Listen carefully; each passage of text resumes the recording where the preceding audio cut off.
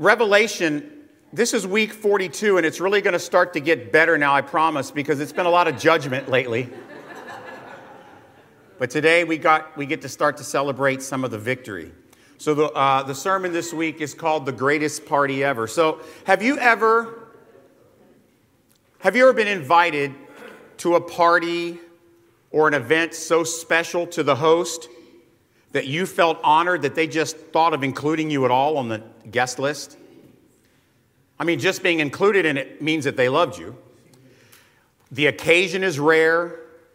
The venue, you hear about where it's going to be, is beautiful. The food is going to be great. The people that you know of that are attending are already precious to you. You know, maybe it's a wedding celebration for a close friend or family, and maybe it's a celebration of a milestone in the host's life, like, retirement or something like that, or maybe it's the gift of, let me say, like off the top of my head, like, gift of Super Bowl tickets to, your childhood team playing in their own stadium, watching your favorite player of all time, Tom Brady, win another championship. I'm saying something like that. You just know when you get this invitation, you just know it's going to be a great day. Oh, I can't wait for this party. A moment in life where treasured memories are going to be made. And it's a day you start to anticipate. It could be 10 months away. You put it on the calendar. And it's so exciting. It's so important. You want to be ready so that you can enjoy every minute of it to its fullest. So even months away, you start to prepare. But your preparation isn't just about you. It's also about the person you want to honor them by showing that you took it seriously. The person who thought of you enough and loved you enough to invite. You want them to know that you are honored by the invite and you wouldn't miss it for the world. You ever said that to someone? I'd be there. I wouldn't miss it for the world. So you're going to make sure you're ready. You don't wait till 24 hours before the feast. Maybe you decide months ahead of time, I'm going to lose some weight. I'm going to make sure I pick out just the right outfit. I'm going to buy it on time. I'm going to get it to get it altered or whatever it is you people do to fix clothes that need fixing. You book your travel way ahead of time because you want to get the right tickets or the right place. You don't want to, like the day before, oh no, the plane's full. What do I do? As the day gets closer, the excitement is building. You're filled with gratitude. You can't wait to get there. You check, you double check everything, and you know that you are ready. What is it the young people say? It's going to be lit. Is that something that they say now? I don't know. I don't know. So that's how I was feeling this week as I studied this passage and wrote this sermon. That's what I felt like that God was trying to teach us. Are you ready? Let's go. Let's read the passage today in Revelation chapter 19. After this, I heard what seemed to be the loud voice of a great multitude in heaven crying, Hallelujah! Salvation, glory, and power belong to our God. Now you understand that this exact scene has already been described for us at least 3 or 4 times in Revelation. This is another example of the same scene, but from a different camera angle. For his judgments are true and just. For he has judged the great prostitute who corrupted the earth, that's Babylon, the world system that Satan controls, with her immorality, and has avenged on her the blood of his servants. Once more, they cried out, Hallelujah! The smoke from her goes up forever. The 24 elders and the 4 living creatures fell down and worshiped God who was seated on the throne, saying, Amen. Hallelujah. And from the throne came a voice saying, Praise our God, all you his servants who fear him, small and great. Then I heard what seemed to be the voice of a great multitude, the roar of many waters, like the sound of mighty peals of thunder, crying out, Alleluia, for the Lord our God, the Almighty reigns. Let us rejoice, exult, give him glory, for the marriage of the Lamb has come, and his bride has made herself ready. It was granted her to clothe herself in fine linen, bright and pure, for the fine linen is the righteous deeds of the saints. And the angel said to me, Write this, blessed are those who are invited to the marriage feast or the marriage supper of the Lamb. And he said to me, These words are the true words of God. Then I fell at his feet to worship him. But the elder said to me, You must not do that. I am a fellow servant with you and your brothers who hold to the testimony of Jesus. Worship God, for the testimony of Jesus is the spirit of prophecy. Isn't that a beautiful passage? I mean, I don't know how you can read that in community and not just love it. There is some important history for you to understand. I want to teach you about this feast circuit that was very common in the first century. There was a big social significance about if you threw a big wedding feast or any type of party. In ancient times, this feast circuit was representing the ultimate trifecta of religious, personal, business, and social life. Feasts were held for a variety of reasons for those who had the means to do so, including celebrating high holy days or personal success, or yes, even the biggest feast, a wedding feast. But none were more grand than that marriage feast. And these things, listen, these weren't like, what we see today with weddings. These were colossal. Thousands attending, if not hundreds, thousands. They were not limited to one day. In fact, they could last for days, sometimes a couple of weeks. And feast competition, I'm going to tell you, it was fierce. Hosts are striving to make theirs the biggest, the best, the greatest, the longest, the most lavish, the most important feast ever in that region. And the more influential the host, the more prestigious the guest list would be. The grander the feast would be. Because it was essential, if you wanted to have a good feast, you had to include prominent, well-known celebrities and individuals on the guest list, particularly in Jewish society where political leaders and respected religious leaders were always to be sure to be invited, and they were sought after. If you could get a religious leader to accept your invitation, man, everybody, whoa. That guy went to your feast? Holy moly, I better be there. And so that's what brings up this idea of the RSVP. You guys can click that for me. The clicker's not working. Just click it forward for me. RSVP. So invitations to these feasts held much greater significance than our modern day wedding receptions or holiday parties. So these invitations were very official, formal. They were very expensive. They were hand-delivered by the host's most trusted, high-ranking servants. For example, I would have Slater deliver my invitations. Now listen, these events were typically planned more than a year in advance. Excuses to not attend were very tough to come up with. Guests were carefully selected. Only those who would be eager to attend or even feel obligated to attend would do so. So the RSVP rate was like 100%. Like if you sent someone an invitation, it was very rare that someone would say, I'm busy, I can't make it. Now, individuals in a lower class, society class of the host, wouldn't even think of declining an invitation if they got it to a higher class feast. That would be unthinkable. Attending a feast like that could change the economic trajectory of your family for generations. If you showed up to this feast where all the important people are, declining it could result in severe consequences, including social, economic persecution, slavery, even imprisonment. That's how serious these parties are. You don't go, you go to jail. Might as well go. And if the host had attended your feast that you threw, but you refused to attend theirs, this would be the ultimate slap in the face. For peers to decline an invitation was a public insult, could result in the same social, religious, political, or economic retribution. John's readers understood the social significance of the feast culture when John talks about this marriage feast. They would connect this as a metaphor to the marriage supper of the Lamb of the Lord Jesus Christ, and they would understand the significance. So that's the history. Now here's the spiritual side, okay? I've called this section the Victory Feast. Now, I want you to see, just as a real quick reminder, throughout Revelation, there are several places where Revelation gives us two descriptions of the church. It's the church in battle and the church in victory. Some of you might remember that.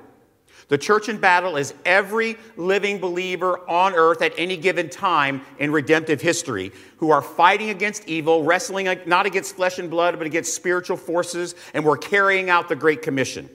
At this moment in redemptive history, it is our turn. You, I, we are the church in battle right now as we speak.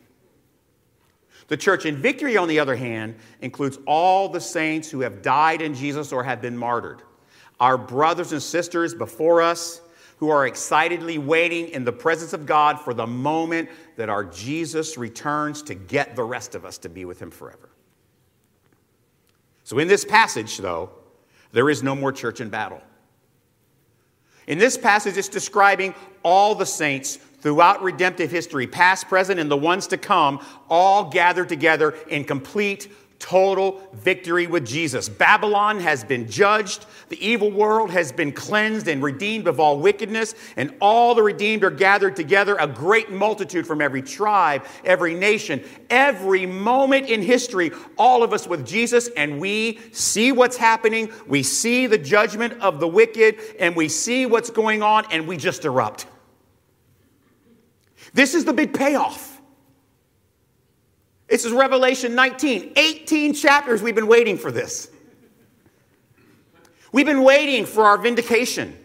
This is what John is describing in chapter 19. It is the greatest moment and the highest level of gratitude and affection any human who follows Jesus could ever have for anyone or anything at any given time. This is the pinnacle, the ultimate of emotional ecstasy. Babylon has fallen.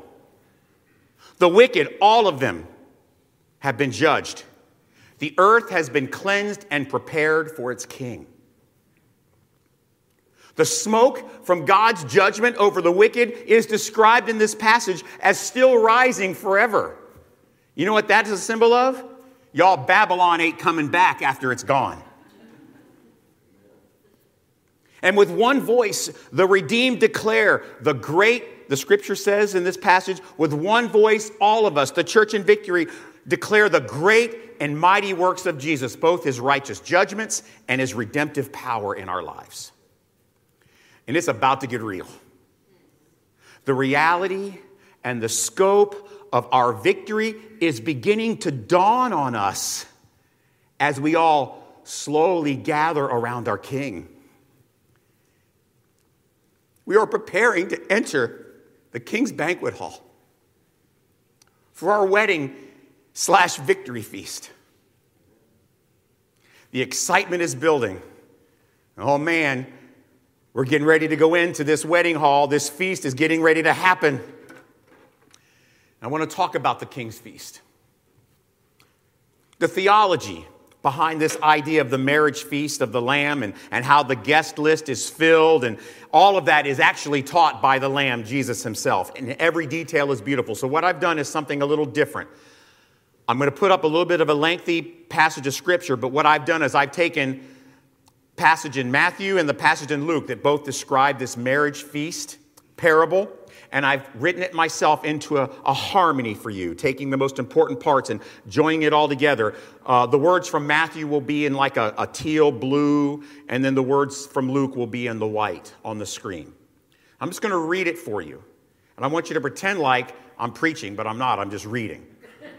I'm reading Jesus' words. He's way better at teaching it than I am. The kingdom of heaven is like a king who gave a wedding feast for his son. You see how that ties into Revelation 19? At the time of the banquet, he sent his servants to tell those who had been invited, "Come, for everything is now ready." But they all made excuses. The first said, "I just bought a field. I must go see it. Excuse me." Another said, "I just bought 5 yoke of oxen," or cows. "I'm on my way to try them out. Excuse me." Another said, "I just got married. I can't come." In other words, I planned my wedding on the same day as your feast, even though I knew about it 10 months in advance. The servant came back and reported this to his master. He sent other servants saying, "Tell those who are invited, see, I have prepared my dinner. My oxen and my fat calves have been slaughtered. Everything is ready. Please come to the wedding feast." But they paid no attention and went off, one to his farm, another to his business, while the rest seized his servants, treated them shamefully, and killed them. The king was angry. He sent his armies and destroyed those murderers and burned their city, Babylon. Then the king ordered his servant, "The wedding feast is ready, but those invited were not worthy." Not one of those will get a taste of my banquet. So go out quickly into the streets and alleys of the town. Bring into my feast as many as you find. Those servants went out and gathered the poor, the crippled, the blind, the lame. Us. All whom they found, both bad and good. I'm glad they included both, aren't you? And the servant said, Sir, what you ordered has been done, but there is still room for your people at your feast. Then the master told his servants, Go out to the roads and country lanes and compel them. I'll give you a little word study on that later. Compel them to come in so that my house will be full. So the wedding hall was filled with guests. Not only did the people who refused the invite insult the king by refusing his invitation, but they also beat and mocked the servants who carried the invitation. Us. They chose to celebrate their lives with the great prostitute, the world system, and marry her instead of receiving the king's invite.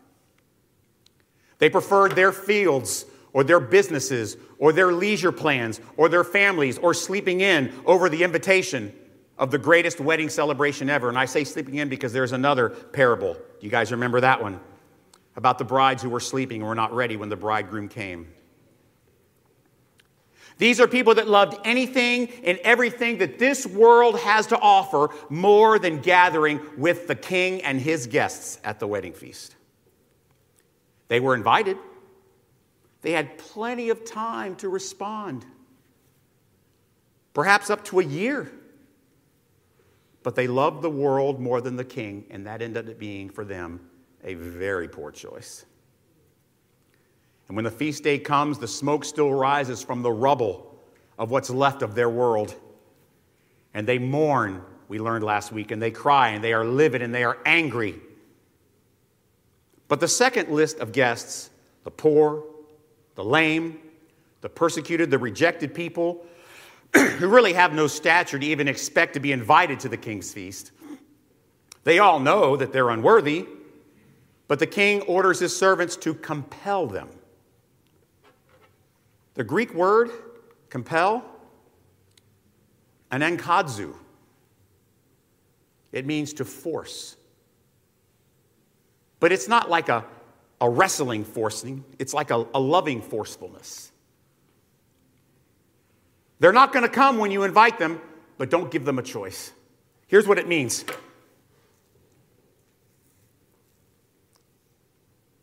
No, really. The king has invited you. Don't be afraid. Come on. Take my hand. I'll take you myself. Come with me. You know I'm his servant. I'll get you in. It's going to be awesome. Meet the king himself. You'll eat with him and celebrate his greatest moment in history as part of his family. For real, come with me. All the Father has given to me will come. There's the word compel. And whoever comes to me, I will never cast out. For I have come down from heaven, not to do my own will, but the will of him who sent me. And this is the will of him who sent me, that I should lose nothing of all that he has given, but raise it up on that last day. That's what the word compel means. Isn't that beautiful? It's so rich, it's so full, it's so deep, and it underlines the sovereignty of God in salvation, that man is not capable, I don't care what anyone tells you, man is not capable of choosing on his own. God must compel us in a loving, forceful way. No, for real, take my hand, let's go, we're going. Aren't you glad he took you by the hand and brought you into the feast? Whew. This is good theology right there, ain't it? I'm glad Jesus taught it that way. Here's the personal section. What about us? What are we supposed to do? I'm telling you, it's time for us to get ready for our feast. This was a sermon preview this week. Have you heard about the huge party that's been scheduled? Tons of people we know will be there. Have you been invited? What are you wearing? You better get ready. All right, so listen. The unredeemed in this world are way too busy and too obsessed with celebrating this life to even imagine the joy of our coming celebration. They have no concept of the great and mighty works of our Jesus, so why would they even want to bother to celebrate them? They are unimpressed by the invitation to the Lord's table that we are going to celebrate together in a few minutes, and the one we're going to celebrate with our King on that day. As the church, though, we don't have to wait until that day to celebrate perfect justice and our future marriage to the Lamb. When that day comes, those who rejected the King's invitation, there will be mourning. Jesus calls it weeping and gnashing of teeth. But we, the ones who were compelled, we will be fully prepared to celebrate. We have been invited and compelled to attend. And at that moment when we were invited and we were compelled to attend, all our lives, the rest of our days on earth, have one primary purpose: the preparing for that celebration. And by faith, we are called, we are motivated and inspired to practice and prepare for that wedding feast ahead of time. Each time we gather, that is what we do. You ought not miss a rehearsal dinner ever. That's why we celebrate even now. Excitement is building.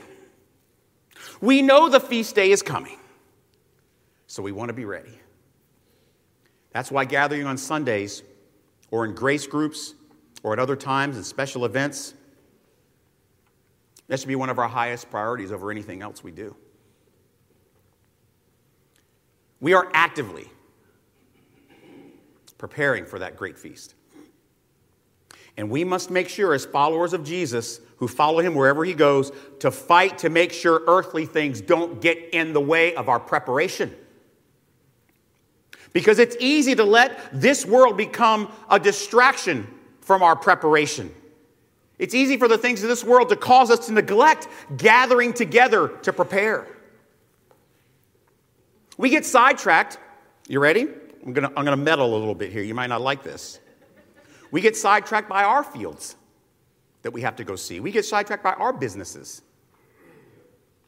We get sidetracked by our leisure activities, even our families, forgetting that the great feast day is coming. Church, we can't live like those who rejected the King's invitation. We can't let this life distract us from preparing for our great feast.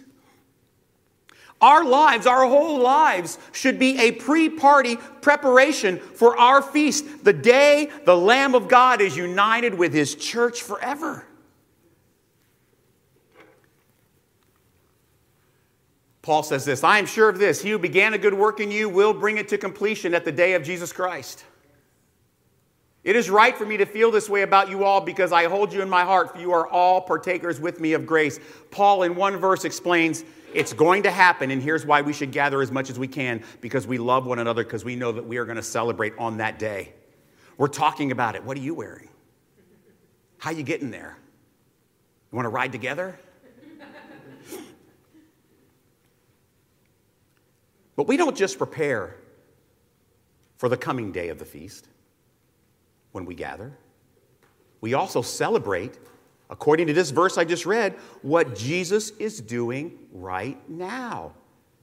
He is completing the good work as I speak right here. He is calling, he is saving, he is transforming, and then he sends us out to invite others. We are his servants that invite those to come to the wedding feast. He's calling us to invite others to join in the preparation. That's why we celebrate now. His church, us, the church, we're not perfect yet by any stretch of the imagination. But we should celebrate as if we are. You see the difference? We know we're not, but we should celebrate like we are. We trust our Jesus when he says that he will fulfill his promises to keep his good work and complete it in us until the day he raises us all up. Now listen, sometimes that transformation of the church is evident. I see it in some of your lives right now. As you come to grips with some of the things that you've been struggling in your life, whether it be relationships or addictions or other things like that, and God is clearly doing something magical and miraculous in your life. So sometimes that transformation is really evident, but there are sometimes not so much. But even when it doesn't look like it's happening, because we trust Jesus, we know He is completing that good work. It is happening. And it will continue to happen until the day of the wedding feast. Look at what God tells us in Isaiah. On this mountain, the Lord of hosts will make for all peoples a feast of rich food, feast of well-aged wine, of rich food full of marrow. So, let me get a little food vulnerable with you. Can I just for a minute? Have you ever been to a wedding reception where they got, I guess it's before the meal and people are walking around with those platters? You ever been that way? That's a good wedding. I'm just telling you, I like weddings, but when they come out with those appetizer platters, okay, I'm all about that. I can't explain why, but appetizers are just so much fun. You pop that first bacon-wrapped scallop into your mouth. The jokes all become funnier, don't they? Everyone's laughing louder and talking louder and hugging and patting each other on the back. It's because of the appetizers, I'm telling you. I love appetizers, don't you? When you go out to dinner and you order appetizers, oh man, we aren't eating, we're feasting. Give me those mozzarella sticks. Listen, I've come to believe that the commercials, the Applebee's commercials about appetizers and people laughing and smiling, listen, I just think that's just good theology now. That's what I think. Applebee's gets it. Come on, that was a good one, right? Thank you very much. So if you think about it, the Lord's table is the greatest appetizer for the great marriage feast that we'll celebrate one day with our King. And when we celebrate around the Lord's table like we're going to do today, we do a few things. Yes, we celebrate the past and we celebrate and remember the cross and the sufferings of our Jesus. But we're also celebrating what He's doing now, completing that good work in us. And we are also preparing for the future celebration, the ultimate Lord's table, the wedding feast. Because let me tell you something right now.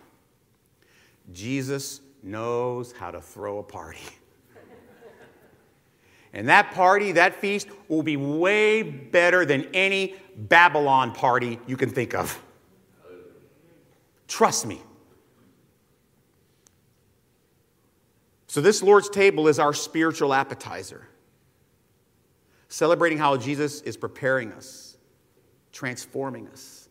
It's a reminder of the day that He called you out of darkness, out of Babylon, into light. It is a reminder to save the date, if you will, and prepare for the great wedding feast. He's reminding us we are not of this world. We are the light of the world. Taking the invitation from the King to this great feast to as many as will hear the call to come out of Babylon and join us in our celebration. And He's giving us this fellowship. He's giving us this little taste of what the wedding feast with that innumerable guest list will be like. So with that in mind, that's what we're going to do today. We're going to celebrate our preparation for the wedding feast. So what we're going to do, you guys picked up these little communion kits as you came in. I'm going to give you just a minute because it takes a moment, right? Go ahead and open those up and get ready. And we're going to do the wine first, the grape juice, don't worry, in there, and then the bread.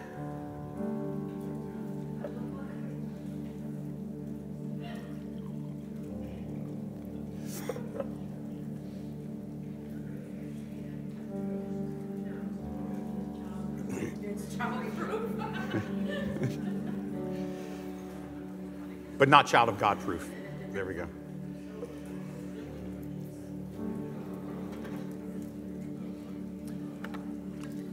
So when a good number of you have figured out how to get that thing open, we're going to pray to reset our expectations. We're going to read some scripture, and we're going to celebrate the Lord's table maybe like you haven't ever celebrated it before.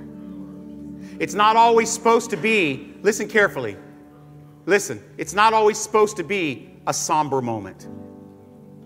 It can be, but it can also be something that's reminding us that we have something great to look forward to. Look what Paul wrote in 1 Corinthians. For I received from the Lord what I also delivered to you, that the Lord Jesus, on the night when he was betrayed, took bread. And when he had given thanks, he broke it. And he said, "This is my body, which is for you. Do this in remembrance of me."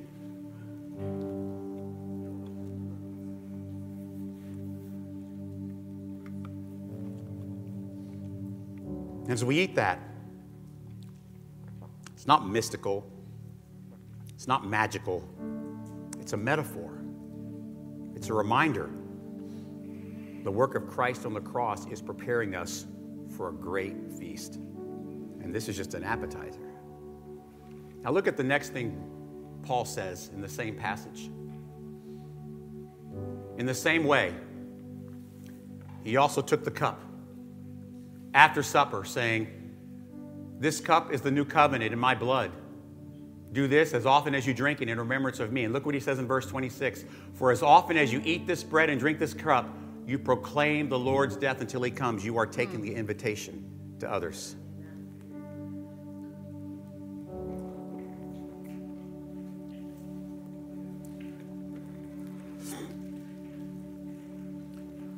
So my church family, when we do that, this isn't about a religious experience. This isn't about doing something that makes you feel like you sin less. This is preparation for the day that there will be no more sin, no more sorrows, no more tears, no more pain, no more evil, no more darkness, just us, the church in victory, with our King forever in eternity, getting ready to enter into the banquet hall together. Heavenly Dad, we want to thank you so much that you have called us out of darkness, out of Babylon into light.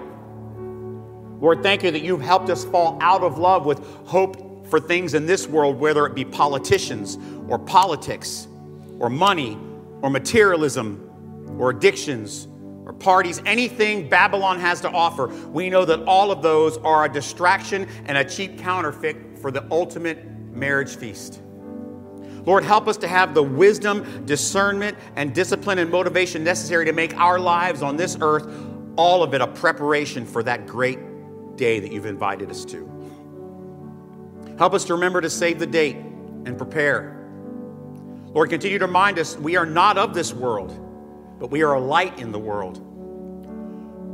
Lord, give us courage, even though the world may reject it, may even treat us cruelly. Give us courage to take this beautiful invitation from the King to all of those who need to hear it, and we trust your Spirit to compel them, just like you compelled us.